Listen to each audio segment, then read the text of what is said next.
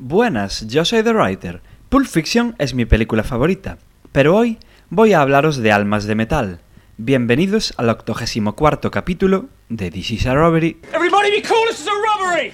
Any of you fucking pricks move! And I'll execute every motherfucking last one of you! Antes de empezar a hablaros de la película, quiero avisaros, como siempre, de que puede que haya, y de hecho habrá, spoilers de la misma. También quiero comentaros que en este capítulo tampoco habrá música, como parece que ya viene siendo habitual, y también quiero llamaros la atención sobre la periodicidad divertida que tiene últimamente This is a Robbery. Esto va a continuar así, es lo que hay. Llevo muchos capítulos sin fallar, cosa que ningún podcast hace. Y es el momento, tras tantísimos capítulos, todas las semanas, ininterrumpidamente, sin pausa para vacaciones, como todos los demás podcasts hacen, ha llegado el momento en el que la periodicidad de This is a Robbery se ponga en entredicho. Voy a intentar a seguir haciéndolo semanal, pero no prometo nada y de hecho me va a sudar los huevos que haya programa todas las semanas o no. Es lo que hay. En principio debería seguir siendo semanal como siempre ha sido, pero habrá semanas como estas últimas en las que no habrá capítulo. Es lo que hay. La vida. Bueno, Almas de Metal, ya metiéndonos en lo que es la película, también conocida como Westworld, es una película americana del año 1973 dirigida por Michael Crichton. Y diréis vosotros, Michael Crichton, ese tío no es el pavo que escribía libros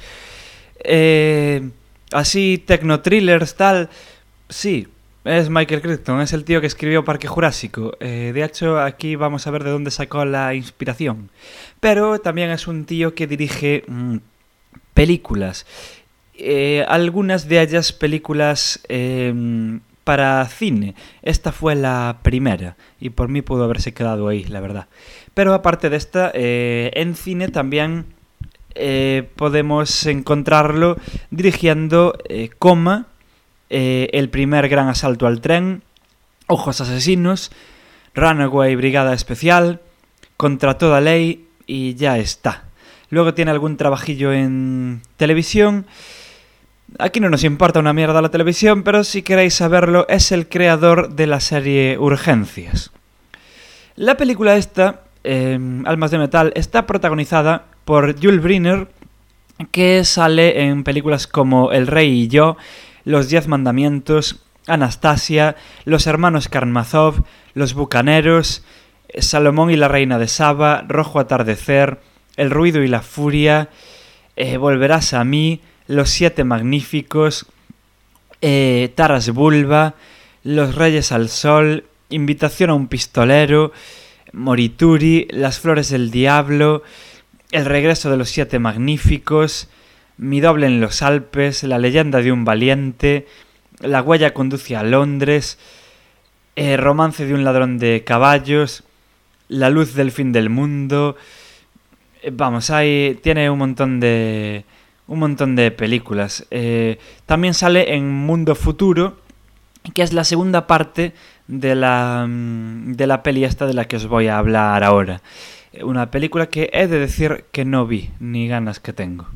También sale por ahí James Brolin, que sale también en Asesino Invisible, en Capricornio 1, una peli que envejeció una burrada, pero que aún así es bastante destacable dentro de lo suyo. Terror en Amityville, La gran aventura de Pee-wee, sí, la de Tim Burton. Y yo creo que no lo conozco de nada más. No es un actor... Bueno, sale en Mimic, pero Mimic es una peli de mierda, por mucho que la haya dirigido el señor Guillermo del Toro. Bueno, sale en Mimic, yo en Mimic no lo vi. Tal vez es que se esté confundiendo el Film Affinity. De hecho, sí, miro las películas por Film Affinity, ¿qué pasa? Film Affinity se está confundiendo. Olvidad esto. James Brolin no sale en Mimic. Hace bien en no salir, porque menuda peli de mierda. Bueno, ¿de qué va Almas de Metal? Acabáis de contemplar la dinamitación de la periodicidad del podcast y un fallo gordísimo aquí. Menos mal que acabo de rectificarlo justo en el momento. A partir de ahora reniego de Film Affinity también, aparte de la periodicidad. Bueno, ¿de qué va Almas de Metal? Pues resulta de que en el futuro hay una especie de complejo de vacaciones en que se divide en 3 zonas. Una es el mundo medieval, otra el mundo romano y otra el mundo del oeste. Efectivamente, es lo que estáis pensando, porque esta película ha sido parodiada hasta la saciedad. Resulta que en el mundo de esta película, este sitio, al dividirse en 3 mundos, podemos ir a cualquiera de los 3 a vivir como romanos, a vivir como tíos medievales o a vivir como vaqueros.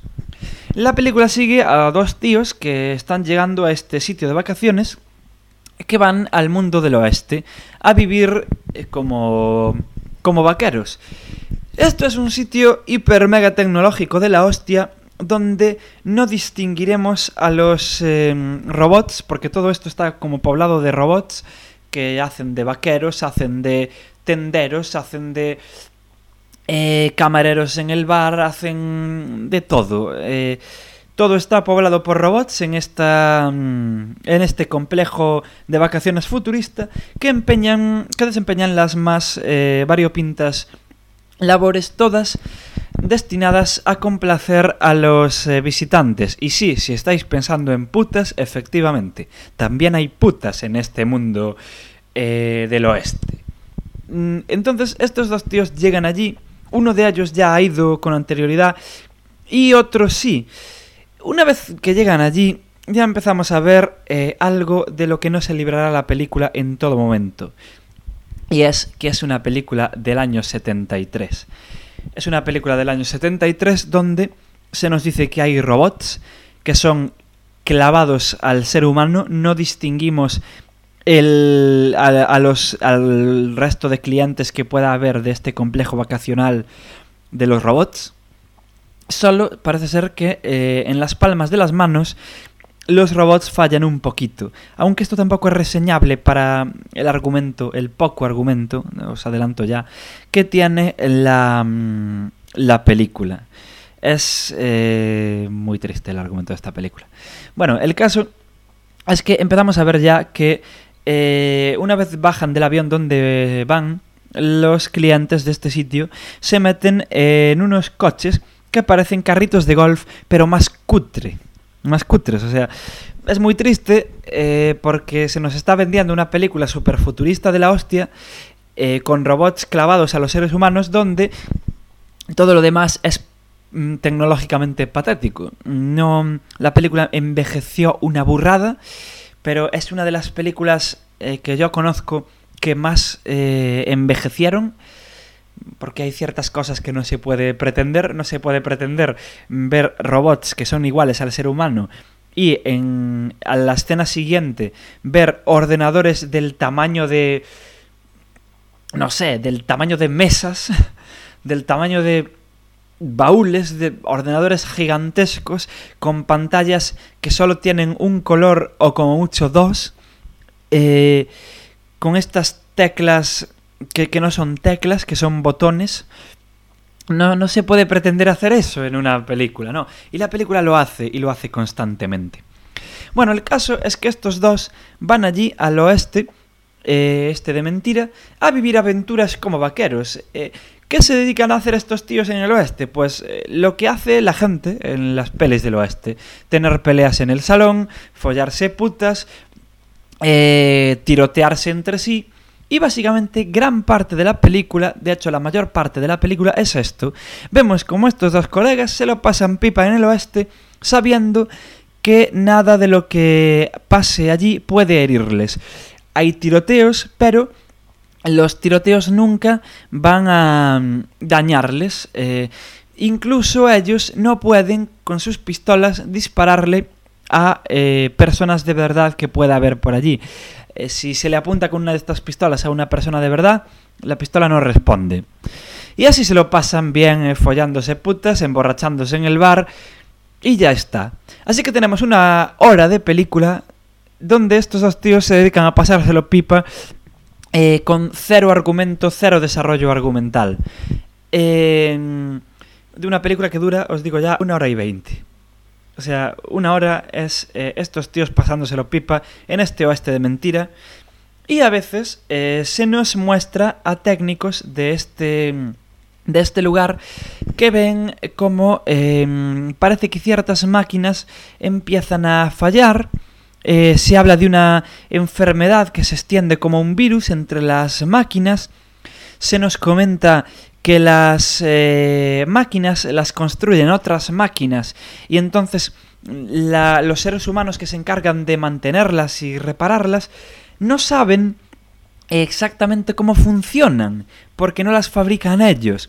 Y diréis vosotros, joder, qué interesante, distopía posapocalíptica con robots, pero ya. Pero no, la peli no deja de ser un western sin argumento. Así de claro, no deja de ser un puto western sin argumento. Entonces, se nos plantan todas estas ideas que yo creo que están bastante adelantadas a lo que debían ser el cine de la época. De hecho, por estas breves frases recordamos esta película que realmente es muy cutre, porque realmente la película sí que tiene visos de ser algo más de lo que es, pero nunca llega a explorarlo. Vemos, como no puede ser de otra manera, que las máquinas acaban volviéndose locas y atacando a la gente en los 3 mundos, no solo en el mundo del oeste. Debo decir que el mundo romano prácticamente no se ve. Si juntamos todas las escenas del mundo romano en la película, si llega a 1 minuto y medio ya es bastante. Y es todo en el mismo sitio. El mundo medieval aún se ve bastante, pero tampoco, yo qué sé, se nos presenta un personaje allí que, bueno, se nos presenta es mucho decir. Realmente el tío aparece allí y ya está, le pasan cosas, muy pocas cosas, acaba muerto y ya está, no pasa nada más. Donde sí que se nos desarrolla la película es obviamente en el mundo del oeste, donde estos dos personajes acaban como forajidos de la ley tras matar a un tipo que ya habían matado antes. Pero bueno, es un robot, tampoco le dan más importancia. Acaba uno de ellos en la cárcel, otro lo acaba rescatando, matando al sheriff. Bueno, cosas de pelis del oeste sin ton ni son, ¿no? Que aparecen allí. Pero ¿cuál es la sorpresa de este tío? Cuando se retiran a vivir al desierto como forajidos y una serpiente le muerde al tío que rescató al otro. Esto no puede pasar. Todo está ambientado perfectamente para que parezca esa época, pero es absolutamente imposible, salvo mal funcionamiento, que nada haga daño a estos personajes. Pero resulta que esa serpiente sí le muerde al tipo este. Entonces ya es cuando los tíos que controlan el parque, y sí, he dicho parque muy a propósito, ya veréis por qué, se ponen en alerta porque todo va a empezar a fallar, los visitantes del lugar están en peligro y hay que sacarlos de ahí. ¿A qué os recuerda eso? Porque a mí me recuerda a otra obra literaria, en este caso, de Michael Crichton. Sí, esto es Parque Jurásico, pero con vaqueros. Es esto, la película es Parque Jurásico con vaqueros. Y sin ser tan infantiloide en según qué momentos, sin tener personajes carismáticos, sin ser entretenida, con mucho menos desarrollo argumental, con personajes que no sean carismáticos, sino personajes de los que no sabemos nada y son totalmente anodinos, sin efectos especiales de la hostia, porque claro, no hay dinosaurios. Y esto es... y a todo esto durando mucho menos y tardando mucho más en arrancar. De hecho, el momento de máquinas se vuelven locas, caos y terror, que asumimos desde que empieza la película que ocurrirá en algún momento, deben ser 20 minutos o así de la película, ¿Qué diréis vosotros? Pues valdrá la pena esperar, porque luego todo será caos y destrucción. Pues no. De hecho, se vuelve incluso más aburrido este film, porque resulta que estos dos tíos optan por volver al pueblo porque dicen que allí ya no hay ley, que pueden convertirse en cuatreros. Daos cuenta que la idea de estas vacaciones es llegar allí y comportarse como a cada uno le dé la gana. Si se quiere ser un delincuente, se puede perfectamente. Si se quiere follar a alguien, a un robot, o sea, se puede, porque están programados para eso.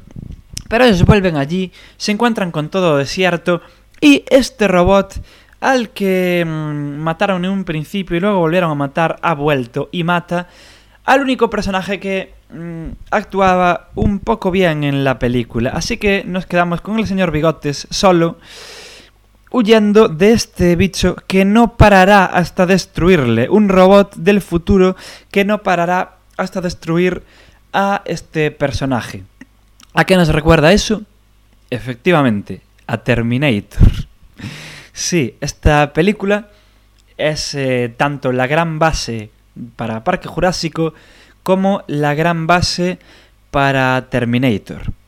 Y ahí acaban las virtudes de esa película, porque realmente, ya os digo, no es un sopor, pero poco le falta.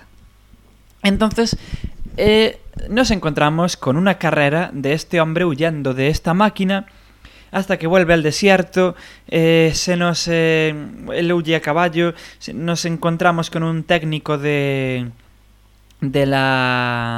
lugar. En el mundo medieval también pasan cosas, pero no le interesan a nadie. En el mundo romano vemos que ya allí muere todo el mundo en 2 segundos. Pero no pasa mucho más. El tipo se ve perseguido por este pistolero, se encuentra a este técnico. El técnico pasa de ayudarle porque dice que ese modelo de máquina va a matarlo sí o sí, no va a parar hasta perseguirle, a no ser que eche ácido en su cara y ruido en no sé dónde, ya no me acuerdo. El caso es que él dice que va a sobrevivir, el técnico acaba muerto, el tipo corre en su caballo, acaba en el mundo medieval, atraviesa el mundo romano, bueno, al final acaba cargándose al robot este.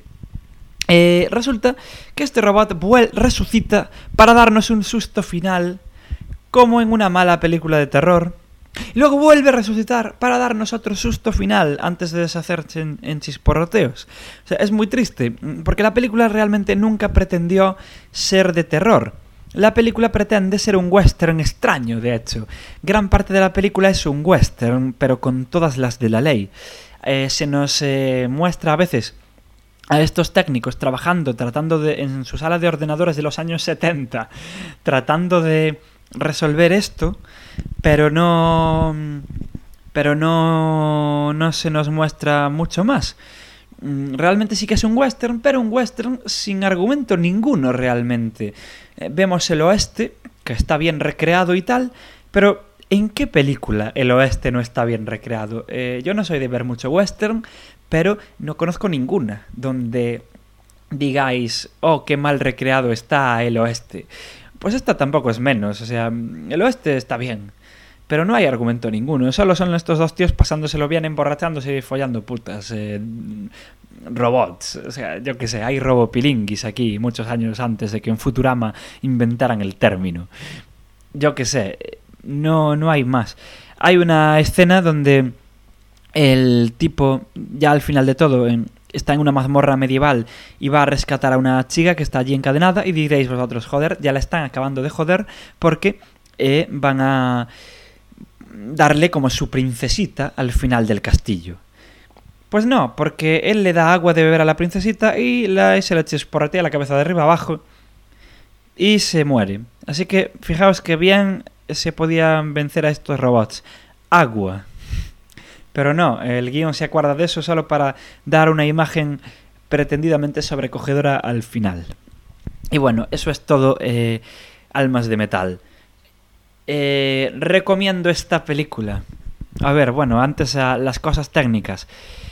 No está mal hecha, realmente. La dirección cumple, para ser un tío que se le conoce por ser escritor y no por ser director de cine. cumple, aunque tiene momentos muy muy raros de cámaras lentas extrañas que no harían falta. Solo hay un momento donde yo veo que eso luzca, que es la segunda vez que matan a este pistolero, que hay un tiroteo relativamente espectacular, y que aquí la cámara lenta pues sí que sirve para algo. Más allá de eso, no, solo estorba, solo hace que la película dure más de lo poco que ya dura. O sea, dura muy poco, pues hace que dure un poquito más. Luego, el rollo técnico, ya os digo, está bien. Nos creemos que eso es el oeste. Los vestuarios están bien, yo qué sé. Pero, bueno, del mundo romano no puedo hablar, que prácticamente no se ve. Pero en el mundo medieval sí que hay alguna escena donde se nota un poco el cartón. Poquito, pero se nota. Las actuaciones están muy justitas. Justitas de todo. O sea, nadie actúa mal. Y ya. O sea, es todo lo que puedo decir bueno de las actuaciones de esta película. Que nadie actúa mal. Los efectos especiales, los pocos que hay para la época, están bien. Están bastante bien, de hecho. Es una película curiosamente violenta. O sea, hay tiroteos y se ve la sangre bastante abundante para ser una película que no deja de ser un western. Se ve la sangre brotar bastante. Eso está bien, no está mal hecho para ser los años 70. Hoy en día se haría mejor, por supuesto, pero para ser los años 70 eso está bien. Pero la película es curioso porque no es que tenga un ritmo lento, no es que Michael Crichton no le sepa dar ritmo a la película, porque de hecho sí que sabe, y bastante se esfuerza el pobre hombre para que no nos durmamos viendo una cosa tan vacía. Porque la película está completamente vacía, no nos importa nada porque no hay nada que pueda importarnos. No hay un argumento. La película es ese high concept, ¿no? De tíos están en un parque de atracciones que se vuelve loco. Pero, como ya nos demostró este autor en su libro, y como ya nos demostró Spielberg en la adaptación de dicho libro, en Parque Jurásico, eso se puede hacer mejor. se puede hacer una película de parque de atracciones se vuelve loco. Ya lo demostraron más adelante. Pero aquí no. No hay... De hecho, ni siquiera hay mucho peligro para los protagonistas en ningún momento. Aunque uno de ellos muere, no hay mucho peligro, como en Parque Jurásico, que vemos que sí que hay peligro para todo el mundo. No, allí no. Y es un poco, no sé, entiendo la importancia de la película. Esta película fue... No sé si fue la primera, pero fue una de las primeras en mostrar a máquinas rebelándose contra el ser humano, a robots cabreados matando gente. Y ese es el único mérito que tiene realmente la película, porque no sé, no tiene más, no destaca en nada. A ver, ya os digo, los decorados están bien, las interpretaciones son justitas, los efectos especiales están bien, pero tampoco son nada destacable, tampoco son nada que no veamos en otras películas, incluso de la misma época. No sé, entonces os recomiendo esta película. Sí y no. Si la vais a ver por el western, que la gran parte del metraje de la película es western, no, realmente no. Hay westerns que van de algo. O sea, ya no digo mejores, pero que tratan de algo. Esto no tiene argumento. Entonces, es un poco cansino. Si la vais a ver por el rollo futurista robots, que es por lo único que podríais rescatar la película hoy en día, a ver, es muy western. El rollo robots lo tienen muy en perfil bajo y realmente...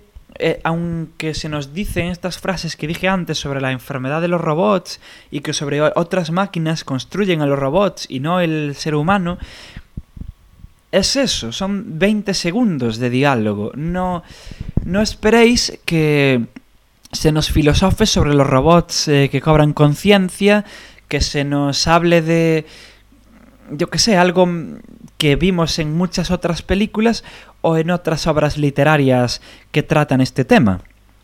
Es decir, podéis, si queréis ver eso, hay otras obras, tanto literarias como fílmicas, que lo hacen mucho mejor. Terminator, mismamente, siendo una peli de acción, mucho más de acción que esta, hace mejor ese rollo de las máquinas se rebelan contra la humanidad. De hecho, lo hace muchísimo mejor. La importancia de esta película es que es la película que inspiró a James Cameron para hacer el propio Terminator, y es la película y la obra que inspiró al propio Michael Crichton para más tarde escribir Parque Jurásico, un libro buenísimo, que pese a ser un bestseller y estar escrito para ser un bestseller, es buenísimo. Es decir, es el único valor de esta película, el de inspirar a dos grandísimas obras dentro de su propio campo. Entonces, podéis verla como curiosidad. Se supone que está basada en una... Tengo que decirlo antes de terminar el capítulo. Se supone que está basada en una novela del propio Michael Crichton, pero es una novela que yo desconozco. No la leí, no sé si es tan vacía como esta o no, pero resulta que hay una novela de Almas de Metal, también conocida, como digo, como Westworld. No sé qué tal está la novela, no sé si es lo mismo o no. Guionizándola y dirigiéndola el propio escritor, asumo que se parecerá bastante, con lo cual me veo con la autoridad de desaconsejar la lectura de esa novela, aún sin haberla leído. Entonces, bueno, me despido ya. Eso, ved la peli como una simple curiosidad si queréis, pero si no, tampoco os perdéis nada, porque ya os digo, aburre, no cuenta nada realmente. El ritmo es llevadero, pero realmente la película está completamente vacía de todo contenido. No tarda muchísimo en arrancar, y cuando arranca se vuelve más aburrida aún, porque tenemos que ver a este personaje solo huyendo de la máquina y ya está, no hay más. Y ni siquiera se hace entretenido como en Terminator. No, dura más que en Terminator, esa parte del personaje protagonista solo huyendo del robot asesino. Dura más y es más aburrido. Entonces, yo qué sé. Aparte que es una película que ya digo que envejeció brutalmente. Al ver estos ordenadores de los años 70 al lado de robots que se parecen a humanos. Entonces, bueno, me despido ya. ¿Por qué no despedirse? Comentándoos las vías de escucha y contacto de este podcast. Podéis buscar This is a Robbery en iTunes, en iVoox, por desgracia, también está. Podéis buscarlo por ahí, suscribiros, dejad comentarios, dejad estrellitas, haced lo que os dé la gana con el podcast. Podéis buscar This is a Robbery en las páginas de fans, tanto de Facebook como de Twenty, y ahí también comentar lo que queráis y apuntaros ahí también. Y sobre todo podéis ir a esunatraco.blogspot.com, el blog del podcast, donde podéis comentar también lo que os apetezca, escuchar todos los capítulos, descargar todos los capítulos, seguirme por Twitter, ir ahí a la derecha donde hay un listado de otros podcasts que molan, unos más que este, otros no, pero todos son podcasts muy chulos. Y podéis escucharme la semana que viene, si tal. Intentaré grabar la semana que viene, pero quién sabe, puede pasar de todo. ¡Hala! Ser buenos, no como el pistolero robot este que de repente se volvió malo porque sí. ¡Chao!